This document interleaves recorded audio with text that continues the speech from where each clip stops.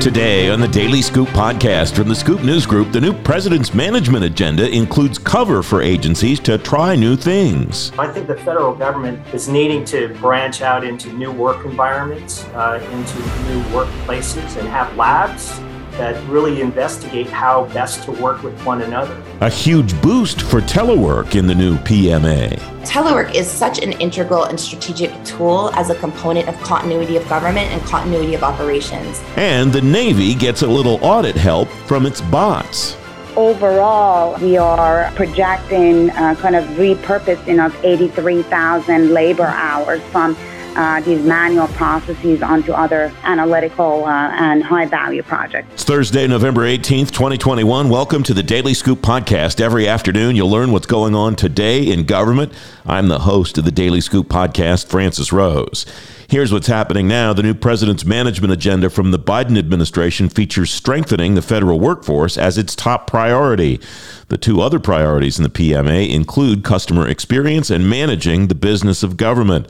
The Office of Management and Budget released the PMA today. More on it in a moment on the Daily Scoop podcast. The Senate's at work on this year's National Defense Authorization Act. More than 700 amendments are on the docket for consideration on the Senate floor. The House passed its version of the NDAA in September. Proposals the Technology Modernization Fund Board's reviewing add up to more than double the amount of money the fund has to award. Dave Nitchapier's writing about that for FedScoop. Dave, welcome. Thanks for coming on the program. More than $2 billion in funding requests from agencies. Is that a number we should be surprised by, Dave? I don't think so at all. I think agencies have been clamoring for this money for years now. And while they were very excited that Congress put $1 billion in the fund through the American Rescue Plan Act, I think we always knew that it wasn't going to be enough. And now we're just seeing how much the demand or how high the demand is for this money. I note a comment that you quote from Executive Director of the TMF board, Raylene Young. The board announces another round of funding likely next year. That says to me nothing between now and the beginning of January. Any significance to the timeline, do you think, Dave? I just think they're taking a really targeted approach to this. As we saw with the first round of this new pot of money, three of the projects funded were zero trust programs, and they're rethinking how they fund those programs because they don't want to do just straight zero trust, even though demand is high because of the cybersecurity executive order. So we might see a couple more of those, but they really also want to fund innovative IT modernization projects that aren't just in the cyber realm. And that's going to take some thinking on their part as they keep delving into these proposals. You can find more about the TMF and all of these headlines and lots of other stories at fedscoop.com. The Navy says it's making progress on auditing its books, and it's finding some pleasant surprises along the way. The Chief Financial Officer of the Navy, Alala Jenkins, tells you about them later in today's Daily Scoop podcast. The new president's management agenda lists strengthening and empowering the federal workforce as its first priority. Human capital drives the other two priorities in the PMA too. Jeff Pond is the former director of the Office of Personnel Management. Jeff, welcome. Thanks for coming on the program. I go to strategy 3 under that priority 1, reimagine and build a roadmap to the future of federal work informed by lessons from the pandemic and nationwide workforce and workplace trends. Jeff, what are those nationwide workforce and workplace trends that you think federal human capital leaders should be thinking about as they execute strategy 3 under priority 1 in the new PMA? Welcome. Thank you. Thank you, Francis, for having me. It's great to see you again. The new PMA, it's pretty interesting that human capital still drives a lot of the things, and especially now it's very salient in terms of pandemic and post-pandemic type of work situations. So reimagining how we work as federal employees or even just workers, private sector and public sector are grappling with, why can't I just work at home and deliver? Well, I think the challenge that we have is there's generally a trust factor that you have in having customers or our citizens get the services they need from people that are doing federal work, either at home or in their federal buildings. There's a Pew Research study that says there's only 24% of the people trust the government in delivering what they want to do for their citizens. That lack of trust has to do with how we manage the federal government in terms of capabilities, in terms of humanity, in terms of making sure that we have the reliability and performance accountability to actually deliver those things. Without those things in place, it doesn't matter where you work. We need to make sure that there is measurement in terms of trusting our workforce so that they can deliver on the mission of this administration. One of the subheads in the PMA Strategy 3 under Priority 1 is we will plan and pilot new approaches together toward the future of federal work. I take heart from that phrase, the future of federal work, because it sounds at least like they're thinking about it very broadly and very conceptually and not just tactically. Is that a fair inference on my part, do you think, Jeff? I think that that's right. And I think it's high time that the federal government starts doing pilot projects like this, because the private sector is actually doing that as we speak, and they're not pilot projects. Many of the major technology companies have shuttered a lot of their headquarters facilities, and people are not just working at home, they're actually working wherever they want to go. Some people are traveling within groups and going as work groups and figuring out how to work together and have fun too. So, I think the federal government is needing to branch out into new work environments, into new workplaces, and have labs that really investigate how best to work with one another. Because the hierarchy of a building and the hierarchy of an organization isn't what the current generation wants to do. The contract of a 20-year, 30-year career in the federal government is probably pretty unrealistic, but giving them projects and experiences are up the alley of where mission work is delivered. There is uncertainty in the private sector, too, though, about what the future of work looks like. You're right that there are a lot of technology companies that are saying, don't come back to the office ever, or come back one day. Everybody's kind of doing it differently. And we even see cases where Google and I believe Facebook or Meta or whatever it is now they're buying big spaces and paying big money for office spaces in Midtown Manhattan. So that lack of clarity, at least the way it appears to me to be a lack of clarity, isn't peculiar, isn't unique to the federal government, is it, Jeff? No, not at all. I think everybody's trying to pivot to where they may go, not will go. So you have to have options. You have to have options for people to work in common spaces, but perhaps not as a permanent office. So a lot of hoteling spaces, a lot of places where you can check in and check out. You can find people on a common floor and have a conference live, and also via whatever technology that you're using right now. So having those options as a big company, I think it behooves them to really take a look at what those array of options are, because the work styles of people are very, very different, and accommodating for maximum effectiveness and productivity is always the goal of most organizations. So having that repertoire of office space, temporary to permanent, also remotely, is the gamut of the things that they're going to be investigating. Strategy 4, under priority number 1, in my view, gets to exactly the heart of the reason that you are no longer the Office of Personnel Management Director.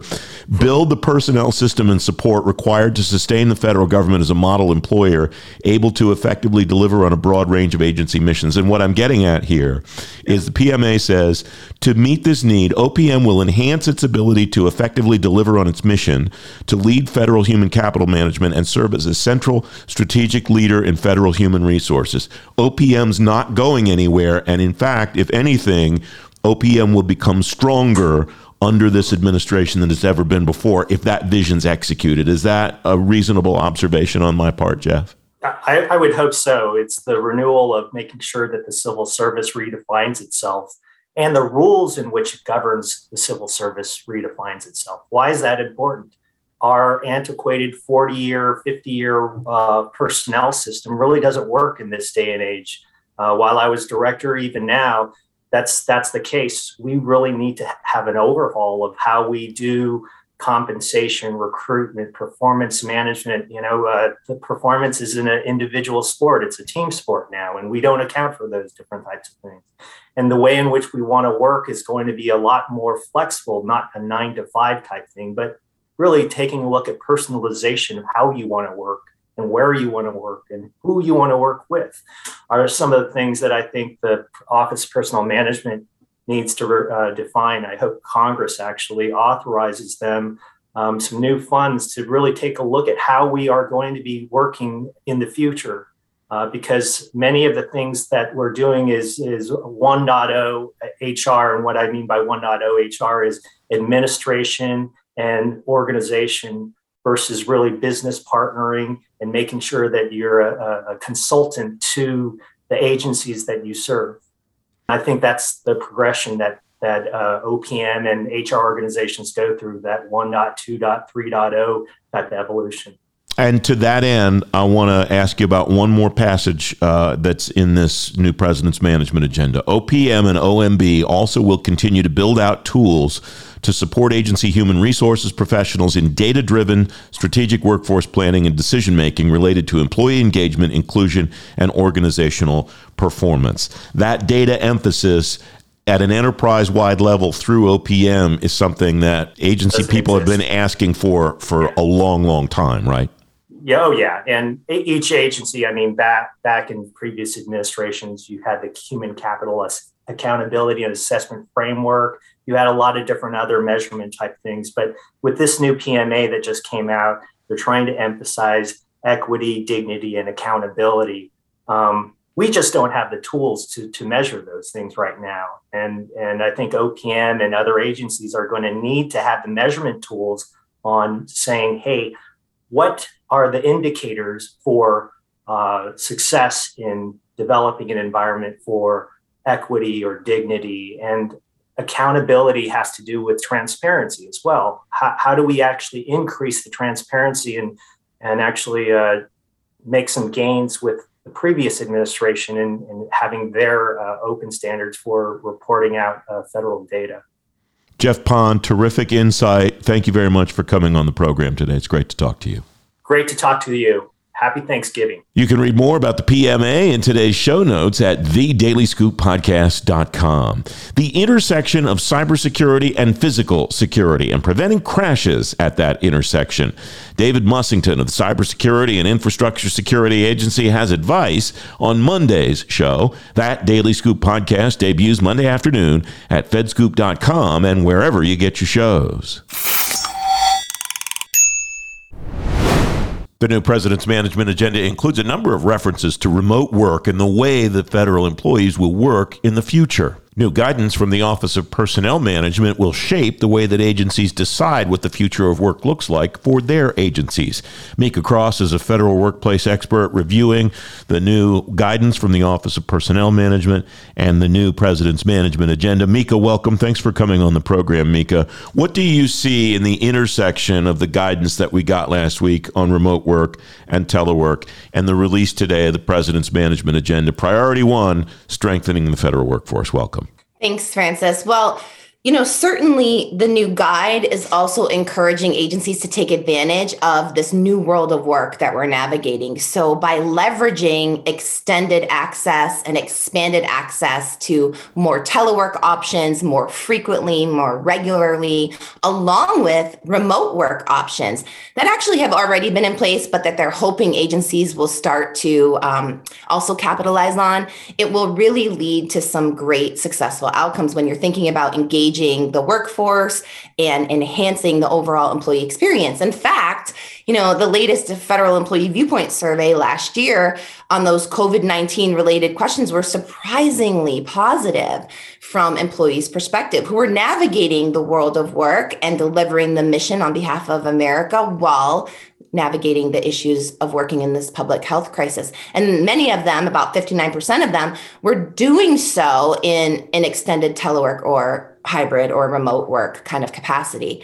So I think it's an exciting time for feds and for agencies to really start pushing out those policies, start enhancing those position descriptions in the way that they're going to be recruiting the next gen of top talent by leveraging the flexibilities that have been working so well for them over the past 20 plus months. I note that the guidance from OPM was guidance. It was exactly that. There were no mandates. There were no policies formally made.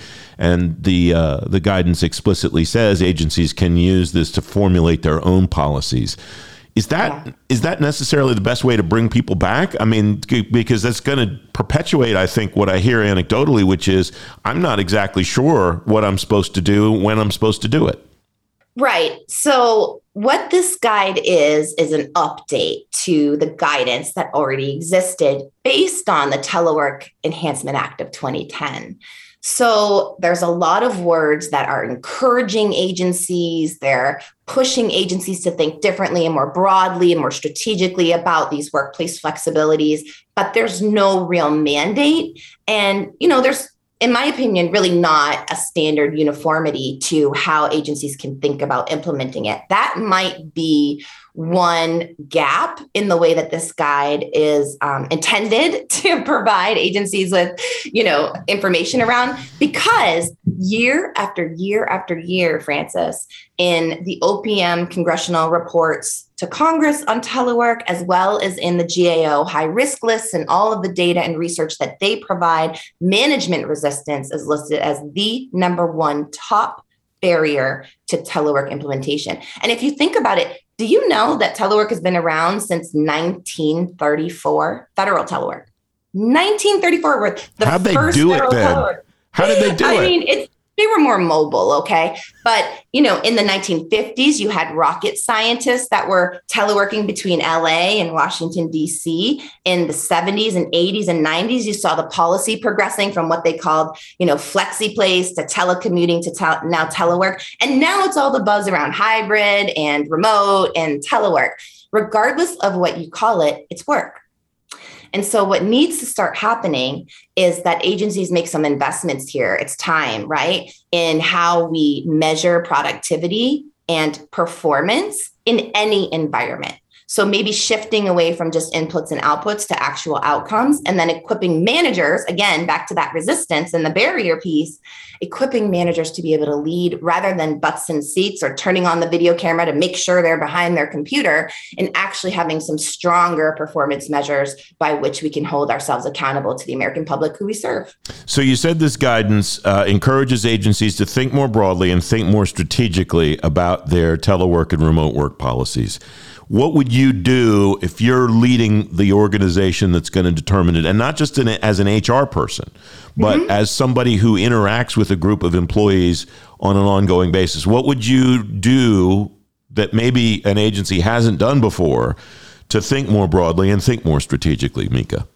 I think the first step would be to assume that any position who was working in a remote capacity or on a higher level of frequency of telework is going to be presumed eligible unless we had documentation that their performance fell below fully successful, and that performance was a result of the location of where they were working from, which is going to be really hard to prove. So I would start first with the definition of eligibility. Here's why. In the Telework Enhancement Act, and all of the best leaders understand the importance, and certainly we all do now because of the pandemic, but of other issues too, that telework is such an integral and strategic tool as a component of continuity of government and continuity of operations. And so if you start with the presumption that even if a position can telework for only a portion of a work day, one day out of a calendar year, then technically they're eligible to participate in telework. It's the level of participation which needs to be determined based on the position, based on those requirements, not on the person, but also based on other things like the necessity to be in a physical office location or serving customers in a physical office location that cannot be done from a remote way. So that's where I would start if I were leading an agency or a team that we're looking at our back to office kind of policies. All right. You said the magic word, productivity. Have we gotten better throughout the pandemic at measuring productivity objectively and really being able to determine, is somebody doing better work, not necessarily more, doing better work, working remotely than they did coming into the office? Well, it's really interesting if you were to go back and look at the 2020 Federal Employee Viewpoint Survey results. And by the way, the 2021 Federal Employee Viewpoint Survey is underway right now. So, employees are weighing in on their perceptions. The overall perceptions across government is that telework enhanced productivity and their ability to do the work. Around 49%, if I'm not mistaken, also indicated they felt like they were doing more work in this telework environment, even through the pandemic.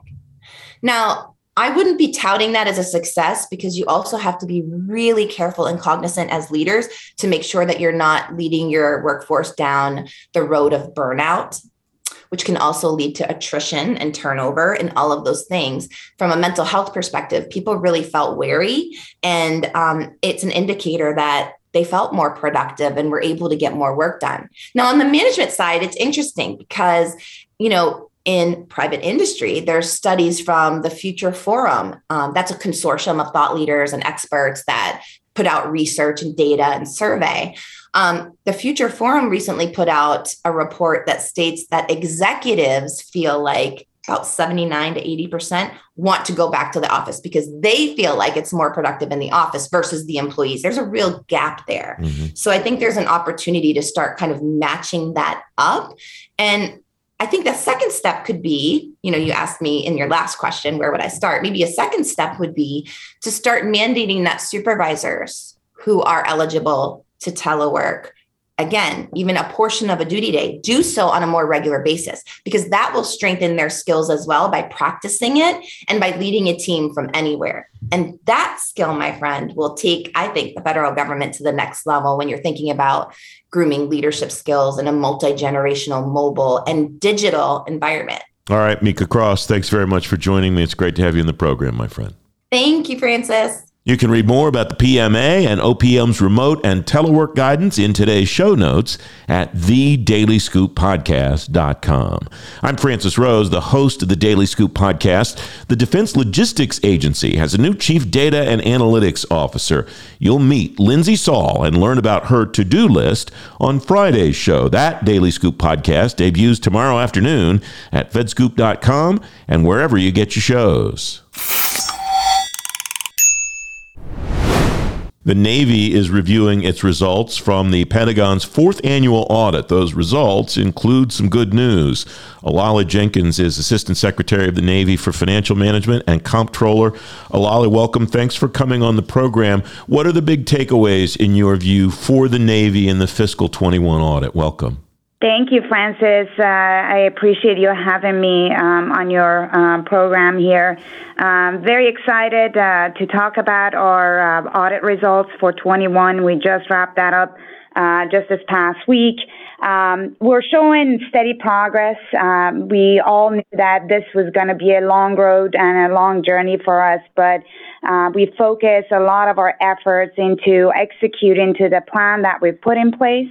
One of the most impressive steps was transitioning the Marine Corps onto a new new modern and compliant accounting system within only 1 year. And all the work and effort that went into that was quite impressive at the speed that we were able to accomplish that. On top of it, we focused on decommissioning legacy systems. Happy to report that we transition and our commands onto our ERP system, our accounting system, decommission 7 legacy system. That brings us a savings of over $70 million. So very pleased with that. And also on the audit front, one of the measurements of success for us is our ability to address the major audit findings, as we call them, material weaknesses. And this year, again, like the previous years, we were able to downgrade one of the material weaknesses around the accountability of real property and utility assets. This is very important from an operational standpoint as well, because we now have better visibility into exactly what utility infrastructure we have, their conditions, and which directly feeds into our budget requests for the sustainment and the readiness of this infrastructure. Along with all the other accomplishments, we focused really this year into bringing bring in new automation and data analytics into the Department of the Navy, and happy to report that we are in the forefront of bringing the new technology, a lot of automation that will free up our labor hours to spend more time onto more value add analysis and bring in savings for us. So very pleased with the results of the audit. We still have a long journey ahead of us, but we are on the right path. I note that you have 74 bots currently deployed, 79 or more in development. What's that adding? Technology more broadly, what is that adding, Alali, to your audit process to allow you to either do it faster or do it more comprehensively or do it less expensively or whatever over time? Thanks for that, Francis. Actually, it brings, it's all of the above. We've established, as you mentioned, the Robotics Center of Excellence. It's a lot of, we have bots that are tailored towards, automating a lot of the manual reconciliations that we have to do as part of the audit process, given the fact that we have disparate systems still in the environment, and we have to collect the data, gather the data from various sources, and reconcile. So we use a lot of bots to do that. The other piece that we are using bots for is ability to search for the documentation and providing that to the auditors. That took a lot of labor hours for us to manually search these, and now we have the ability to do this faster, less expensive, and in overall, we are projecting kind of repurposing of 83,000 labor hours from these manual processes onto other analytical and high-value projects. You mentioned the Marine Corps' transition to a new ERP system. The Navy also says the Marine Corps has attained full accountability of its real property and military equipment assets. Are those two issues connected, Alali? Going into a new accounting system definitely brings, the accounting part of the real property assets and the military equipment will bring better visibility on the accounting part of it. But they're two kind of separate and distinct accomplishment for the Marine Corps. While they're going onto a system, this was really their logistics community that went out there and did a full count of their real property assets, make sure that the system of record, which is separate from this accounting system, was up to date and had the full count of the real property and the military equipment. What is beautiful about that accomplishment is that the Marine Corps had a new auditor this year. And within this very first year, while they were transitioning into a new, accounting system and changing their processes, they were also able to validate and support the full accountability of their essentially major, mission critical assets. I see that the Marine Corps is aiming for a clean opinion in 2023. What gives you the confidence that that can happen? That'd be a pretty significant milestone to hit. Well, one, because they are the Marine Corps, and the Marines get things done. No, but that's actually a true statement about the Marine Corps. We have, from day one, the Commandant has been behind us. The tone from the top is very, very clear. The commitment of the Marines are very clear. And when we're looking at now with the new accounting system, and now with getting our arms around, the major asset categories, there's a lot of work that remains to be done. But we're confident we see the light at the end of the tunnel. We're going to get together here shortly with the team on the Marine Corps side. This is our number one priority for the Department of the Navy, as I call them, all hands on deck, putting all the necessary resources, all the planning. There's going to be a heavy, heavy lift for the Marine Corps.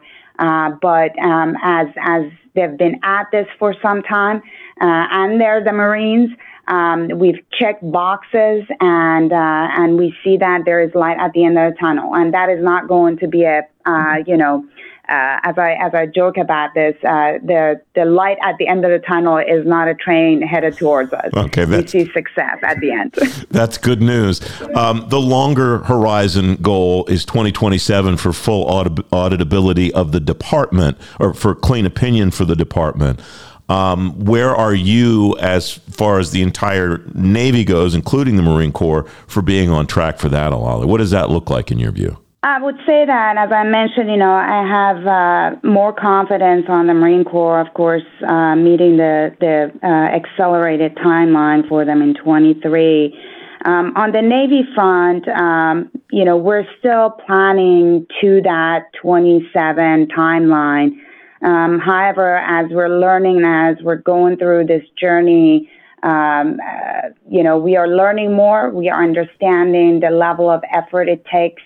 Some of the challenges that we're facing that, quite frankly, is outside our controls. I think those are going to be the long pole that we have to work through. Has that maybe been the biggest challenge in this process, that maybe you didn't know what you didn't know, and you're uncovering more things that you didn't know as time goes on? Is that a reasonable way to look at it? Yes, and as our auditors tell us too, they say the Department of the Navy has probably made the most progress because we have taken the test fully.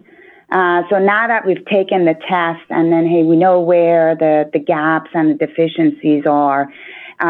What we're learning as we've gone through this is the extent and the complexity of some of the fixes that we have to put in place, and the level of effort it takes to sustain this. And quite frankly, ideally, we like to have all the modern systems in the world, across the department.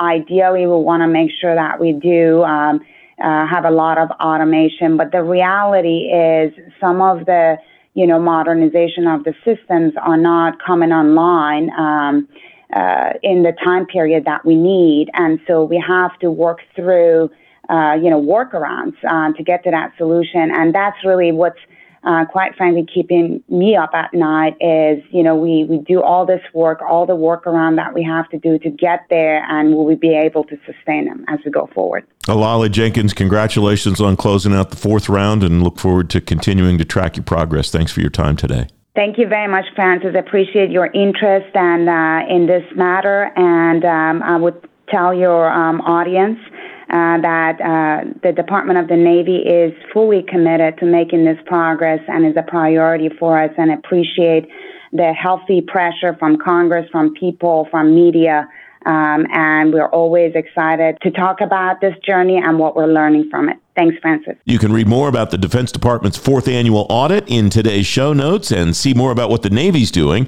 at thedailyscooppodcast.com. The Daily Scoop podcast is available on all the podcast platforms. If you've already rated the show on your platform of choice, thanks for doing so. High ratings and good reviews of the show help more people find it. The Daily Scoop podcast is a production of the Scoop News Group in Washington, D.C. James Mahoney helps me do the show every day, and the entire Scoop News Group team contributes. The new Chief Data Officer at the Defense Logistics Agencies on Friday's show. Until then, I'm the host of the Daily Scoop podcast, Francis Rose. Thanks for listening.